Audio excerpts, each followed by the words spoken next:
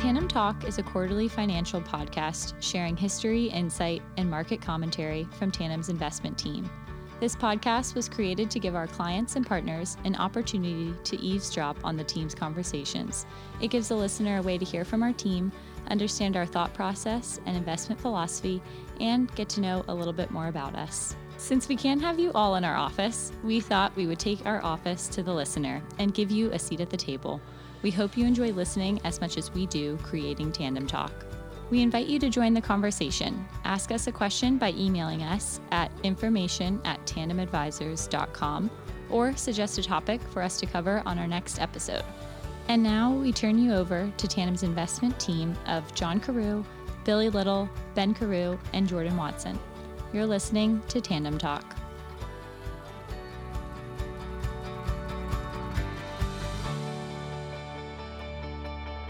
Welcome, listeners, to Tandem Talk 10. It's hard to believe we've been doing this for 2.5 years, but here we are in the fourth quarter of 2022.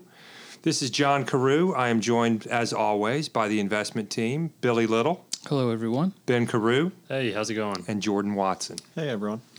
So, we're going to share with you some random thoughts and hopefully some cogent ones as well. Guys, I think we ought to start off by just sort of saying what we've been hearing, the types of questions we've been getting, and sort of filter that down into what's interesting and applicable to what we do. Does that sound reasonable? Sounds good. I've been asked a whole bunch just in general about, 2022 has been a tough year for most investors. By the time this podcast airs on Apple Podcast, we will be past the midterms, and so I've gotten a lot of questions about the election. I've gotten a lot of questions about what we think 2023 might look like. I've gotten fewer questions recently about inflation and interest rates, and more just sort of market generalities. What about you guys? What are you hearing? I think that's kind of interesting that you're hearing less about interest rates these days, because I feel like we could probably do an entire podcast even still. Well, I could just be hearing from uninformed people. One never knows. Well, I also think, interest rates of what would have driven the conversation in the narrative for the past year. And people might be just tired of it. They want to move on. What's today's news? What narrative can you spin on the market to today? And I think interest rates have been so front and center. Now it's time to move to something else. Personally, I think interest rates are still what's going to drive everything, right? Yeah, I was going to say that. I think that you're probably right, that you're hearing about it less because of fatigue. Exactly. Of hearing about it, right? But is the dollar and interest rates not still just firmly in the driver's seat for everything that's going on in the stock market? Absolutely. So this may be splitting hairs or too fine a point to make, but are we talking about, when we talk about interest rates and the dollar, are we talking about Fed policy or the market's expectation of future things? Who is driving this bus? Is it the bond market or is it the Fed? Well, I think it's a little bit of both. The Fed has clearly come out and said that they don't have any plans on letting up with restrictive policy anytime in the near future. I mean, they've made it well known that the mistakes that happened in the 70s will not happen again by implementing restrictive policy, backing off, then inflation becoming entrenched, having to go to an even more restrictive policy. They want to kind of squash it. You saw that really come out to play during the most recent Fed meeting in November, right? I mean, the market's initial take was that it was dovish because they thought that they were going to be hiking less aggressively in the future. And what did Powell do when he came out during his presser? I mean, he completely stomped all over that notion, right? And I think that was actually the intraday sell-off during that day. I mean, I think after the presser, markets were up 1. And by the end of the day, closed down 2.5. So that 3.5% sell-off was the worst Fed-induced sell-off since like 94 or something crazy like that. Wow. Yeah, and in that presser, Jay Powell went as far as basically saying that the risk is not that they over-tighten. The risk is that they don't tighten enough and they can't tame inflation. And he even went as far as saying that they have tools in their toolkit to actually help shore up the economy if they do over-tighten and if the unemployment rate does rise higher than they expect, they can then help with the tools that they have, right? But they are worried about... That's frightening. They are worried about not tightening enough, if you will.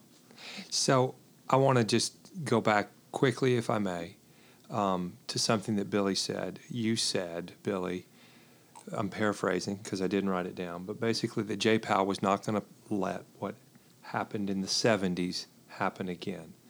I'm the only person in this room that remembers the 70s. I suspect that... I think you were the only person alive in the 70s as well.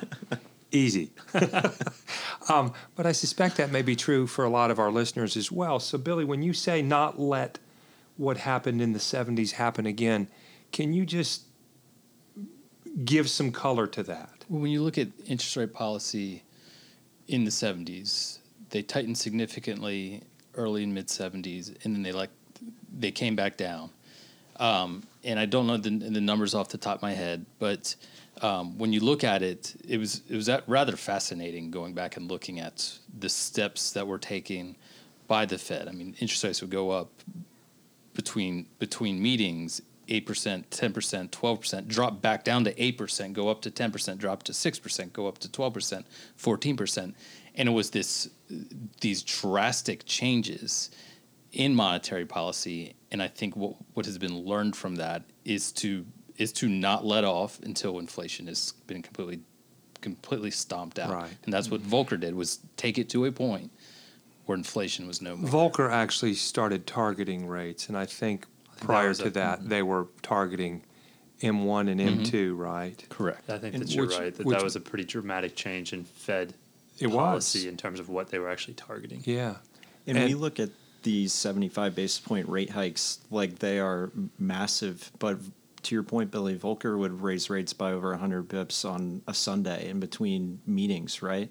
So the policy is much different now. It's much different, but it's also, they have to tame the beast that they've created. Right. I mean, we're all now conditioned to any little tremor in the market or the economy. It's, what is the Fed going to do? How much money is going to be thrown at this problem? And that's what we've been trained for since the financial crisis. Do you think that's still true though? I mean, look overseas at what just happened, right? Liz Truss came to power, started talking about tax cuts and all of those things. I mean, easing, right? That's what she was talking about.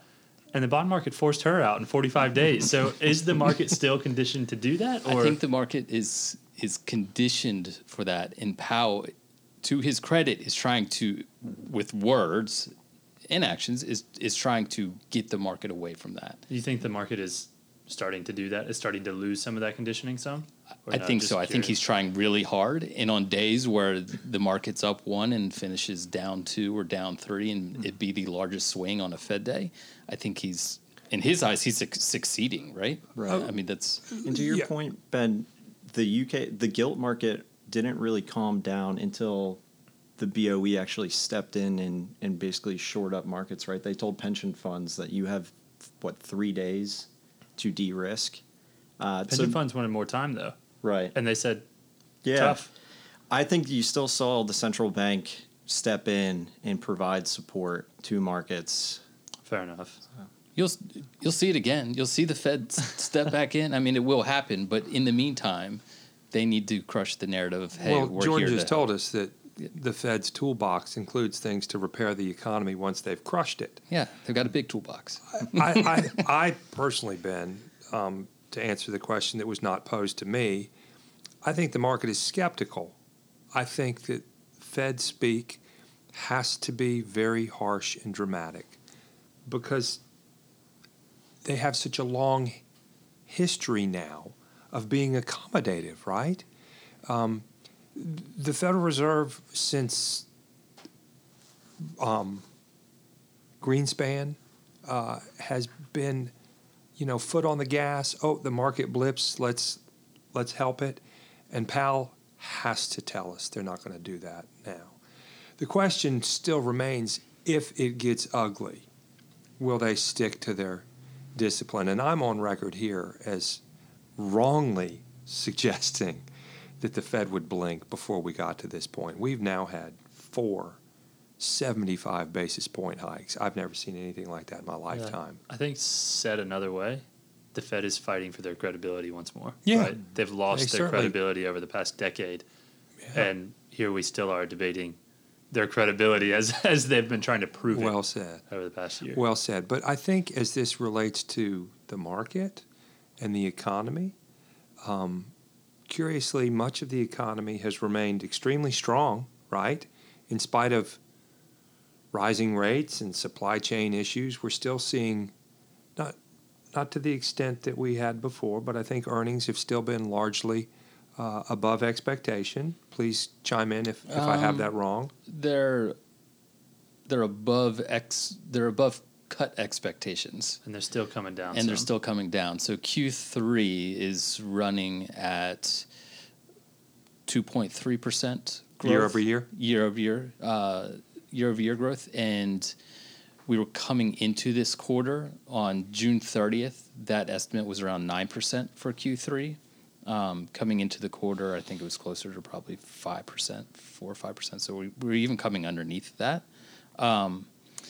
And for Q4, we're now running at minus, I think, 1.3, 1.5%, whereas just a few months ago, that was also at a positive 9% growth. So estimates have been cut. 2023 estimates are down to $2.30 a share, whereas they peaked on $6.30 at around $2.50. So they're coming down. They're actually coming down rather 2023 is still forecast for positive growth, correct? Correct, because it's estimated to be 220 for this year, so it's getting close. We're talking about estimates, earnings estimates, and not GDP, but this sort of poses an interesting question, or at least interesting to me.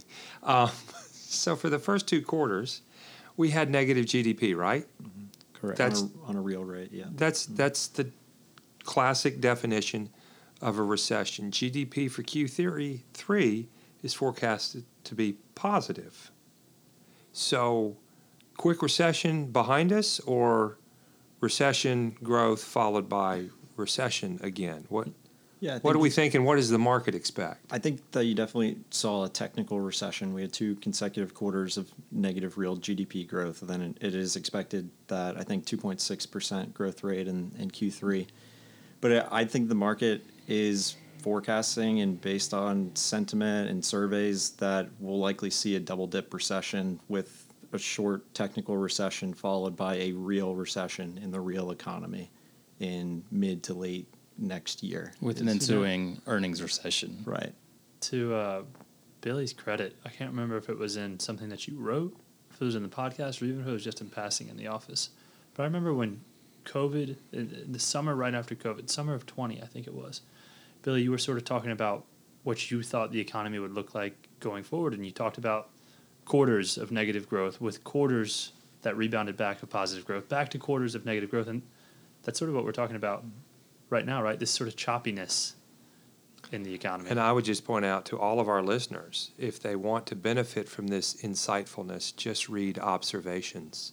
Billy writes that piece monthly, and he does have a lot of good commentary there. And you're right, he did see this coming. And Billy was also the first person I heard mention stagflation since Gerald Ford was president.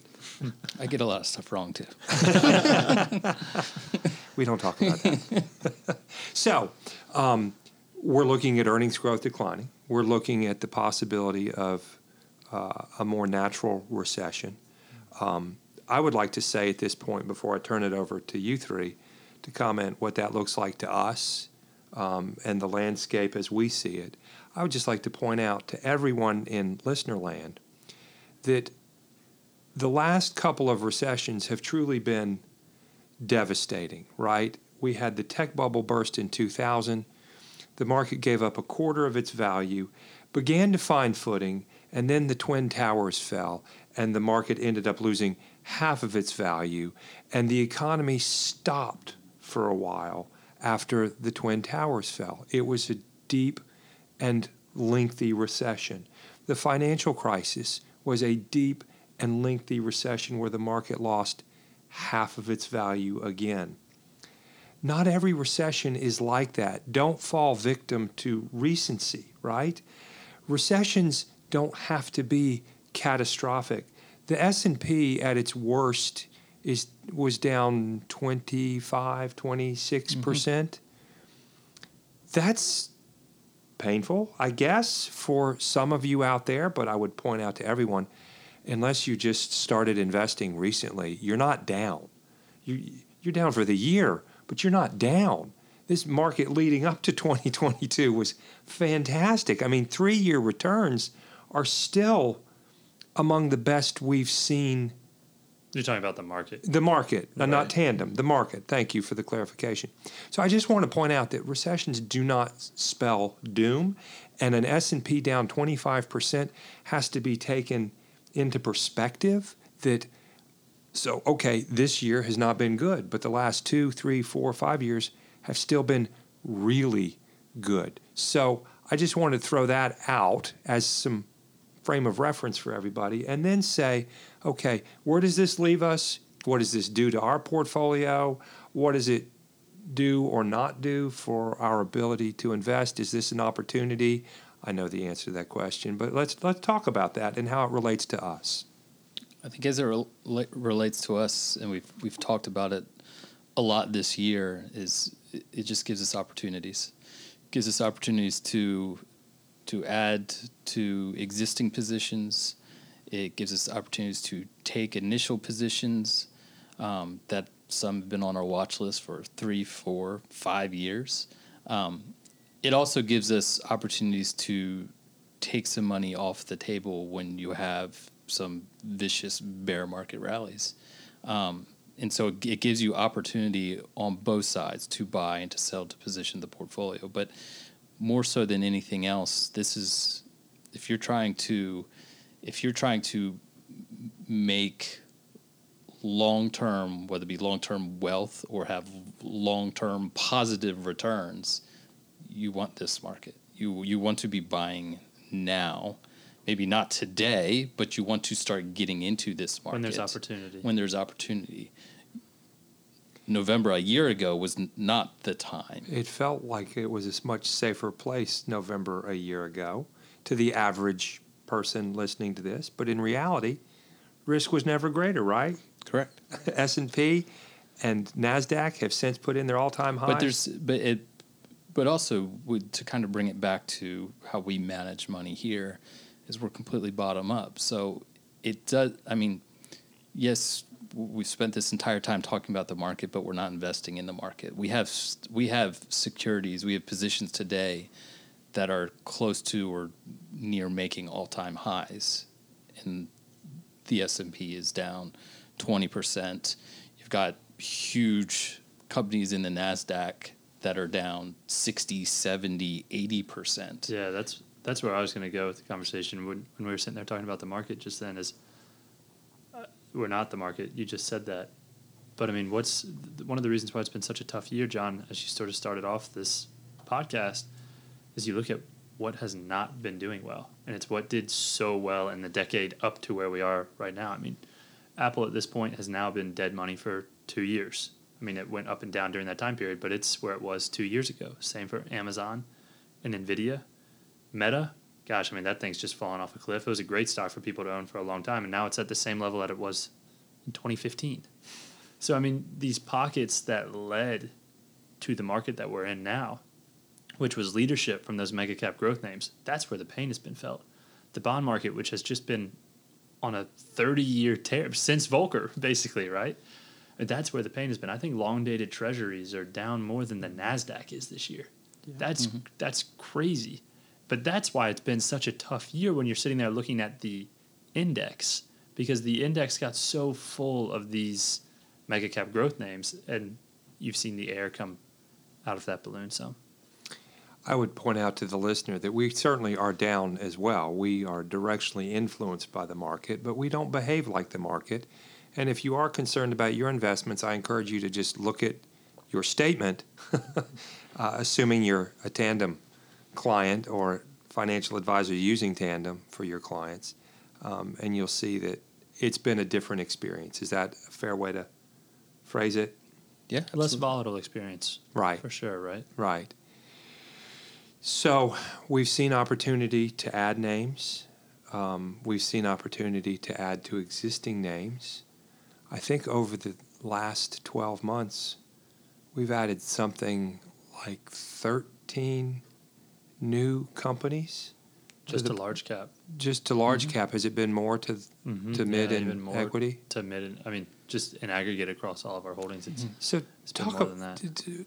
Walk the listener through that process, how something suddenly becomes in our portfolio. Did we just become aware of it? Did it do something differently that made us like it? Is there something about it that we want to participate in? Why did new names all of a sudden make it into the portfolio like that? So for a lot of these, and Billy touched on it earlier, I mean, it's names that are coming off our watch list that have been on it for 3, 4, 5 years. So they're names. So they're not new to us. Right. They're not new to us. They're names that we've been following. They're names that have passed the smell test basically for a couple of years now. But what didn't align for us and for these stocks was their valuation. And this market has given us that opportunity. Valuations within some of these names has come back to a point at which our model tells us it's attractive to begin building a position. And so that's really what you've seen. Billy and I were having a conversation with somebody just today, actually. They were asking us about some of the names that we've added to the portfolio and asked what we were most excited about. And we both just sort of smiled and laughed and said, I don't think that we really think that way in terms of picking one name. Opportunity, right? What is really exciting for us has been the opportunity this year. Adding 13 new names to the portfolio has been exciting. Removing the 3 that no longer meet our criteria because they fail to consistently grow at this point, that's exciting to us. It's less about this stock or that stock and more just about opportunity in general, I think. I think that's right. I wonder if we could just talk for a minute about when we identify a new name, what that process looks like, because we're not just trying to pick the bottom, right? We're not making a statement that all of a sudden XYZ is at the magic price. So walk us through that process of building a position rather than just buying a complete one and how we do that. It is a process, and we're typically to fill out a full position where it's 3% of a portfolio, roughly. We're buying it 5 or 6 times, usually in 50 basis point increments. So it is a process. Typically, that first purchase, I don't know if I've ever seen that first purchase be the best purchase.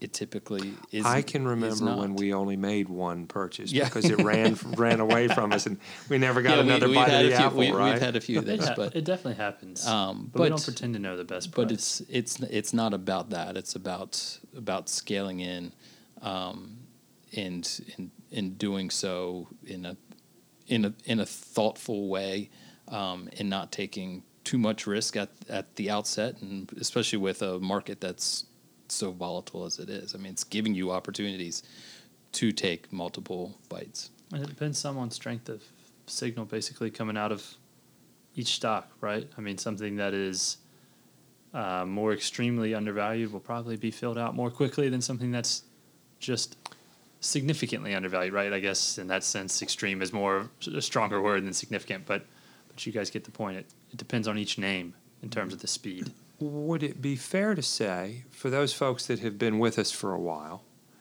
that we're doing the same thing, sort of in the opposite direction, that we did in 2017 and 2019 and 2021, where in those environments, the opportunities were to take some money off the table. We weren't doing it in big chunks. We were incremental sellers of individual companies that by our math were unsustainably overvalued, and now and we didn't have anywhere to put those proceeds, so cash accumulated in the portfolio. Now cash is substantially reduced in all 3 of our strategies, right? And we have been incremental adders in many cases to the names that we were incremental subtractors, if that's a word, in previous markets, right? So it's the same process. They're just seeing it play out in reverse now, right? Seeing it play out in reverse, you're seeing it played out in reverse month by month. I mean, in August when we were doing this podcast, we were talking about whether or not we were in a new bull market. That's just because you got back from Scotland. I think that bull market peaked the next day or the day after, and it went on to fall another 20%, and since then it's gone up another 10%. So depending on where you are, I mean, you've seen even this year us take money off the table, put money to work. It's just happening a lot quicker. Is this market timing?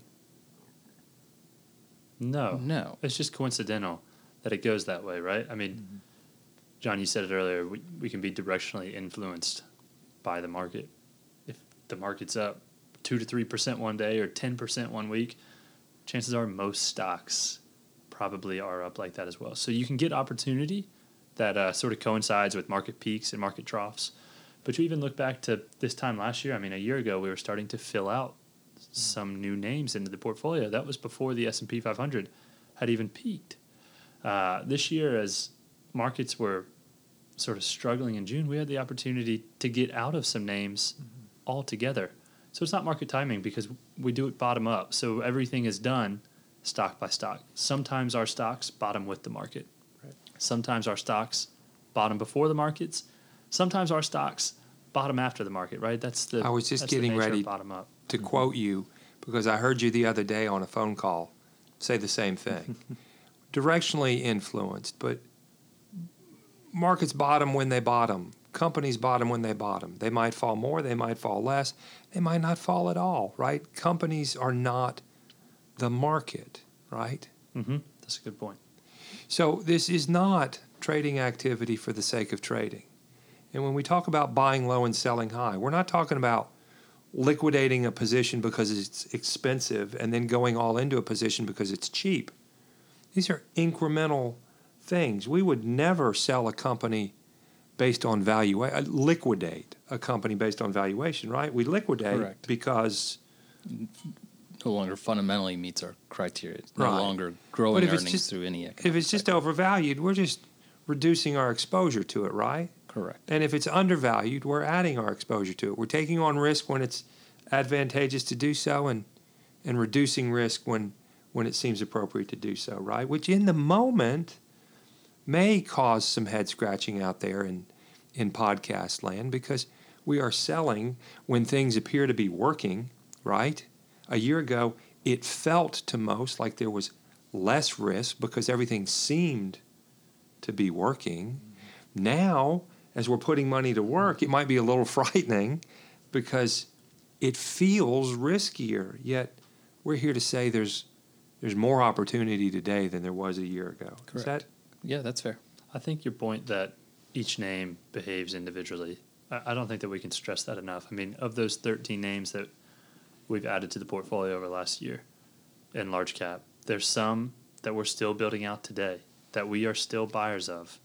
There's others that we've bought within the last 13 months that we've already actually trimmed, right, for valuation purposes. Mm-hmm. So even within the names that we've added in the last 12 to 13 months, you've seen a lot of variety sort of in terms of the way they perform. And even before that, I mean, at the depths of the COVID sell-off in March of 2020, I mean, we had an opportunity to sell a stock in the portfolio that was, I believe, hitting at least a 52-week high or an all-time high at the time. So it truly is on a stock by. The stock that you're talking about hasn't even seen that price since then. Yeah, so it is on a stock-by-stock basis when the opportunity arises. So, guys, I think this is fun.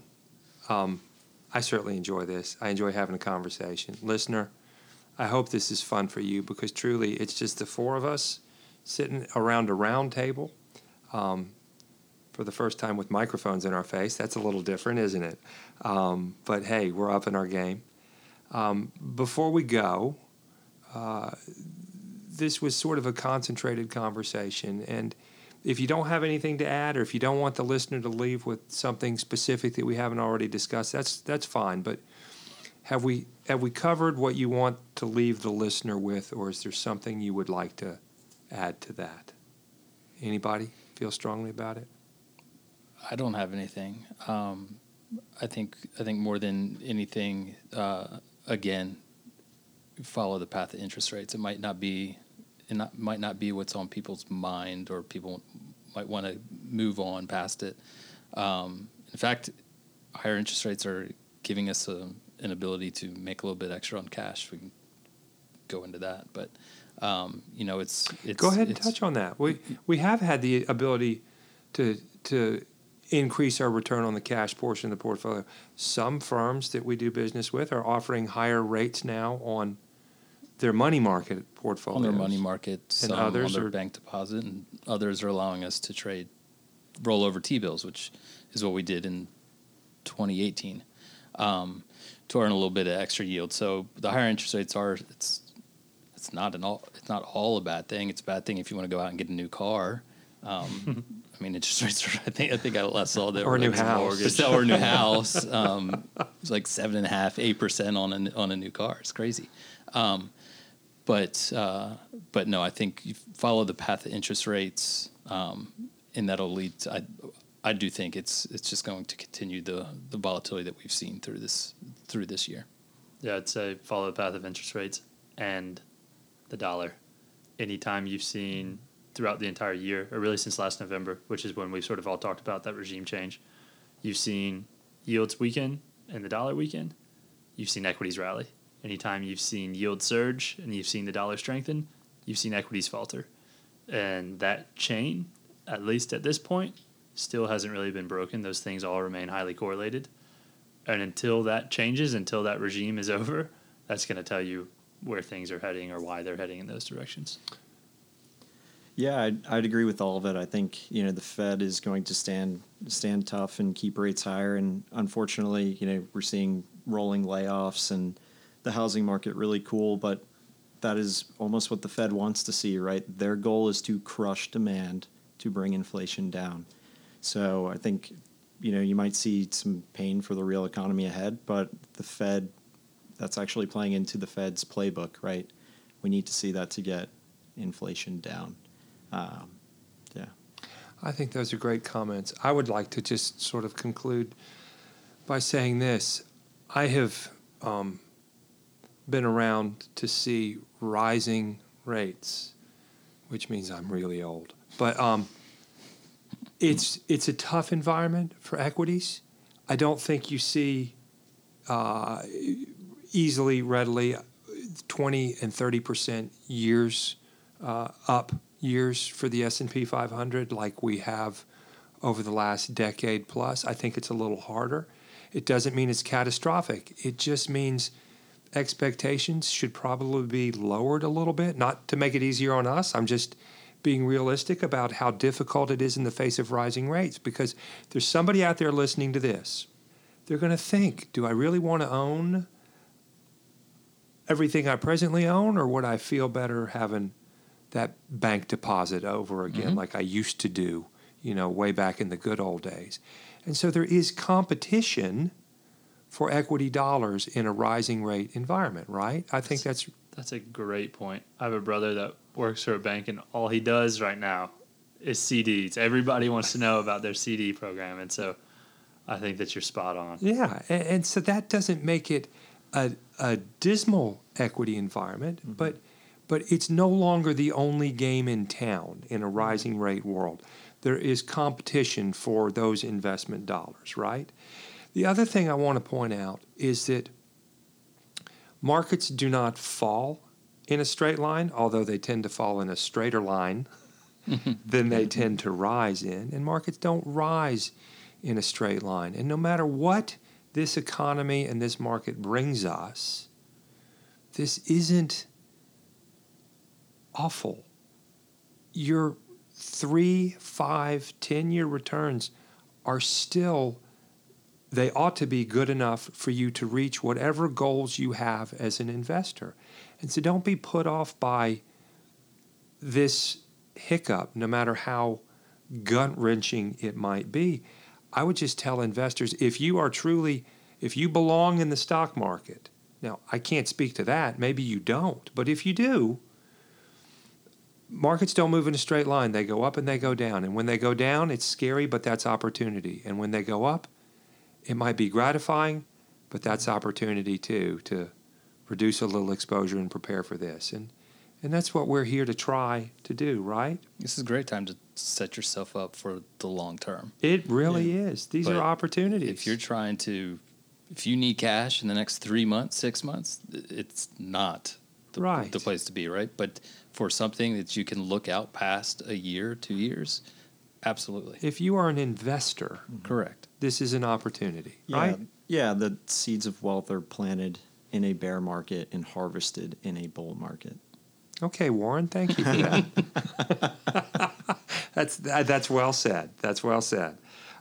In conclusion, I think I just want to remind everybody that this is here for your benefit. We're trying to share how we view things.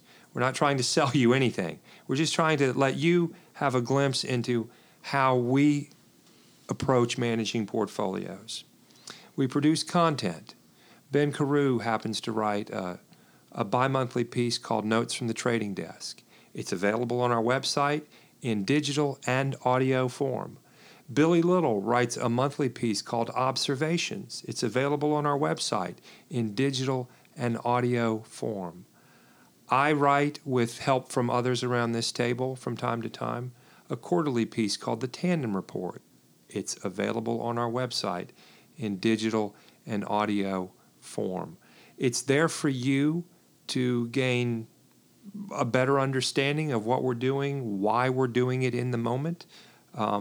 This is how we've always done it. We are 32 years old as a firm.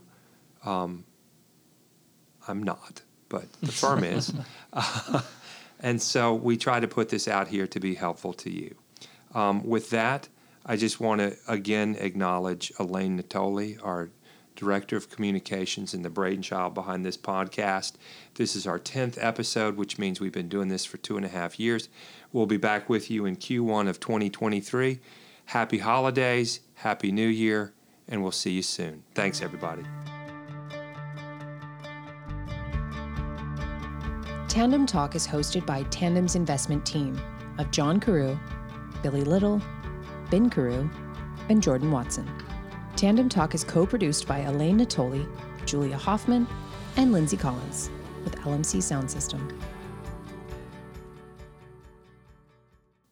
Nothing contained in this podcast should be construed as a recommendation to buy or sell any security, nor construed as financial or investment advice. Tandem Investment Advisors Incorporated does not represent that the securities, products, or services discussed on this podcast are suitable for any particular investor. Past performance is no guarantee of future results. Please consult your financial advisor before making any investment decisions. All past portfolio purchases and sales are available upon request.